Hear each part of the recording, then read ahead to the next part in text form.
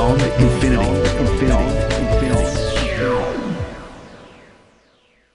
Now, John, you've got a final story about a kind of a great idea to make a battery that could just do incredible things. You could run a laptop off it. You could power a small TV, power, I don't know, power a bedroom or a house or something. But it fell over. It didn't quite work. Tell me more. Well, for years, I've been going on about certain things that mobile phones need, and my sort of niggling annoyances with some mobile phones. For example, when the notch came out on the iPhone and then subsequent Android phones, I voiced my concern about that. And I have said previously that companies should be working on a better battery or improving the battery performance. We typically get a day, and then as the phone ages, after 12 months, 2 years, that's probably down to 10 to 12 hours of, at best, of standby and usable time of the phone. So I've always been on about improving the battery.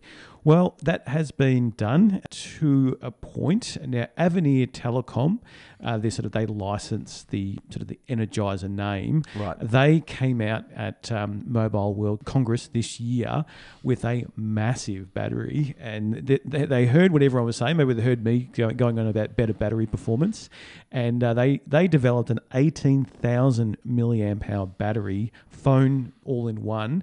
Now, So it's a phone and a battery. Yeah, so the battery is about an inch thick. And so imagine, remember when the mobile phones came back out in the 80s and you've got this massive brick hanging off? Well, they were briefcases. Yeah, and that's what this battery reminds me of. Now, some people at the Mobile World Conference were sort of actually very excited about this and said, well, this is fantastic. We've been asking for better batteries for so long, and finally we've got it.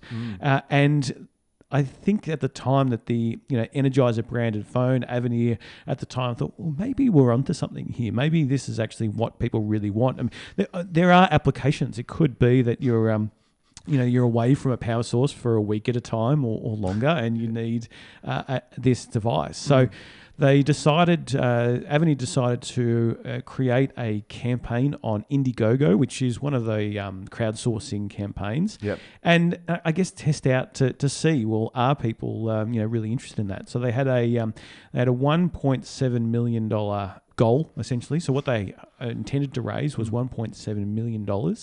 And had they raised that, then they would go ahead and develop the phone, and then that would have been available for purchase essentially later this year. I think backers of the campaign could get the phone for $549. I think that's US dollars. So it's about 786, 800 Australian dollars at the time. Right. Unfortunately for the company, maybe fortunately for everybody else, it fell over. The campaign was a complete flop. They only received in funds $21,470. So wow. Less than 1% of their actual goals. So people just didn't want it at all. On the one hand, you could say that they read it wrong. They read the room wrong at Mobile World Congress, and they thought, well, we've had so much excitement about here that maybe we need to go ahead and develop this. On the other hand, maybe it was just a bit of tongue-in-cheek advertising, essentially, some guerrilla marketing in a way, thinking, well, we'll do it if we can. We'll do it if we can. We don't expect to do it, but if we do get the $1.7 million, sure, we'll go ahead and make it. And either way, it's going to be, advertising, for the business. So maybe for Energizer batteries generally. Yeah, well, it's certainly getting. I mean, we're talking about it, so it's getting the name out there. Yep. Look, I think there's a definite difference between having better battery performance and then having a ridiculously stupid size. I mean, you couldn't even fit this in your pocket. I don't even think you could. And it'd be heavy too. It would definitely be heavy. So. It did actually get, I think one of the reviewers, Uber Gizmo or something, actually rated it the best of Mobile World Congress. So it was getting some, weird, the tech enthusiasts that were there, the reporters, like, wow, this is so different. So it ran on Android. So the phone component was an Android phone. It is, yeah. So it was an actual phone itself, and they had, think of a regular Android phone, but just with an extended back, inch thick with, that's full of battery.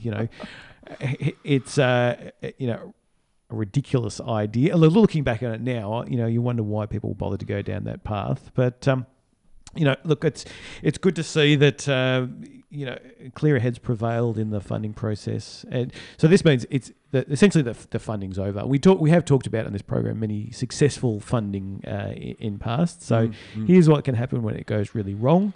Others have argued that maybe, if they really wanted to make it, they've got enough in their own kind of R&D development research funds that they could have actually funded this. And, here's a prototype. They could have gone into production. And I think they recognised at the time there was no chance that it would go that far.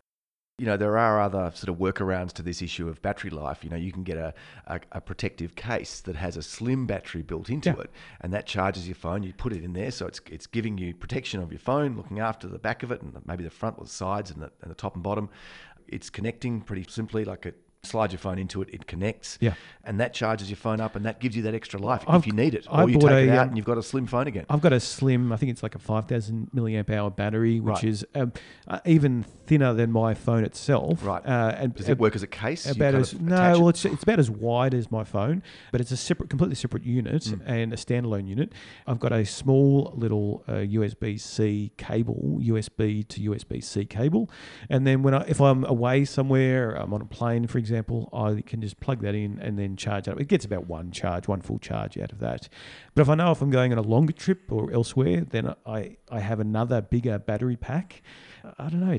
There's so many options these days for charging. I mean, there's machines where you can put your phone in to charge it up, and you get a little code, like putting your phone in a locker, so that you can kind of turn your back on it and leave it. Yeah. There's power points everywhere. There's power points in the back of your seat in a plane. Even on trains, there's power points so you can charge. So really, all you need is your charging cable to be pretty much safe everywhere you go. Plus, battery technology has improved. Phones have got bigger. The bigger your phone, the bigger the battery, the longer your battery life. And I know that there's, for example, games are trying to, push as much battery as possible because of the graphics and the activity in there. But phones, for the most part, are pretty good now. They're pretty, I would certainly like more improvements, but we're not going to get to a 7-day battery anytime soon, until graphene technology and the like comes in. But think of your standby time. I mean, on an iPad, I've got a 4 or 5 year old iPad. It's basically always on. It's never turned off. It's just in standby mode. Airplane standby mode. iPhones definitely have an advantage over Androids for this kind of thing. For battery life. Yeah, for battery life. There's no question. They can stand by much longer. Something to do with how it's coded. Thanks for listening. We'd love you to review us on iTunes. It's a great way to let others know if you've liked our podcast. And don't forget to follow us on social media, Beyond Infinity RPPFM on Facebook or Infinity RPP on Twitter.